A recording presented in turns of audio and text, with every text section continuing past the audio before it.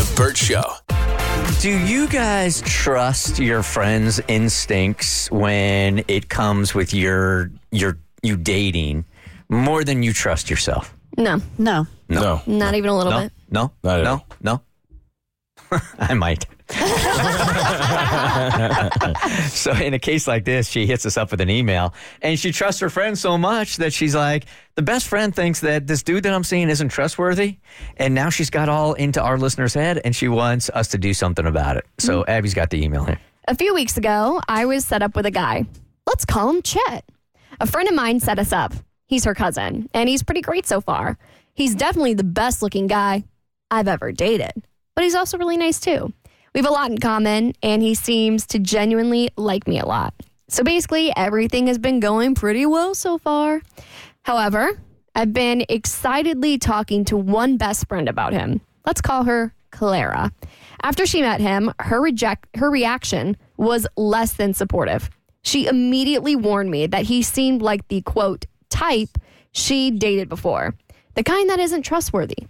She said I should run in the other direction before I get hurt. I know she's had her fair share of bad relationships, so I know where her concerns might be stemming from. But this time, something feels different.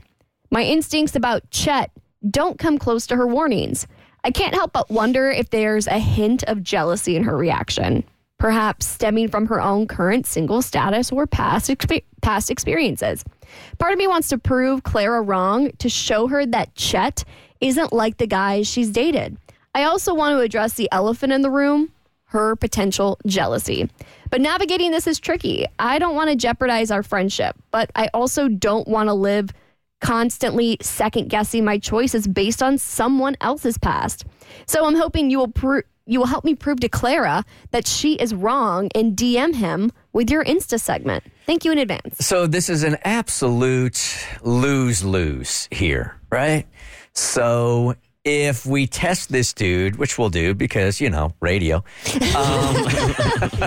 So we'll test the dude, right? And if the friend is right, now she's all bummed out because the guy that she's with, and now she starts testing her own instincts, also questioning her own instincts. Yeah. And if the friend is wrong, then our listener has to swing back around and go, okay, clearly your instincts are off because you're jealous, which is also going to create tension with the best friend. There's no good way out here. See, so the second, if he is loyal and faithful, which I hope he is, how I would address this with said friend, I wouldn't call her out for her jealousy. I wouldn't do any of that. And I wouldn't tell her I did an Instagram scam, okay? Because I wouldn't. I wouldn't want her to think she got so far into my head that I started questioning the relationship, and she could turn that and be like, see, deep down, you think something's up too. I'm not even going to traverse that road. Mm-hmm. So I would go back to her and be like, listen, this is a good guy. I trust him, and I need you to trust him. If you don't, from here on out, keep it to yourself. There you go. I mean, that's how I would squash it. I mean, if I were in her shoes, I don't even think I would entertain this, because it just feels like, what are you even basing this off? Just his looks? Or what do you even know to know this about him? But since you are doing it, I would go the complete opposite route than Kristen. Probably because I'm a bad person, but I would rub this in my friend's face. I really would. If I tested the woman I'm dating and she turns out to be great, I would tell my friend, this is a perfect example of why you just got to let me do my thing in my dating life.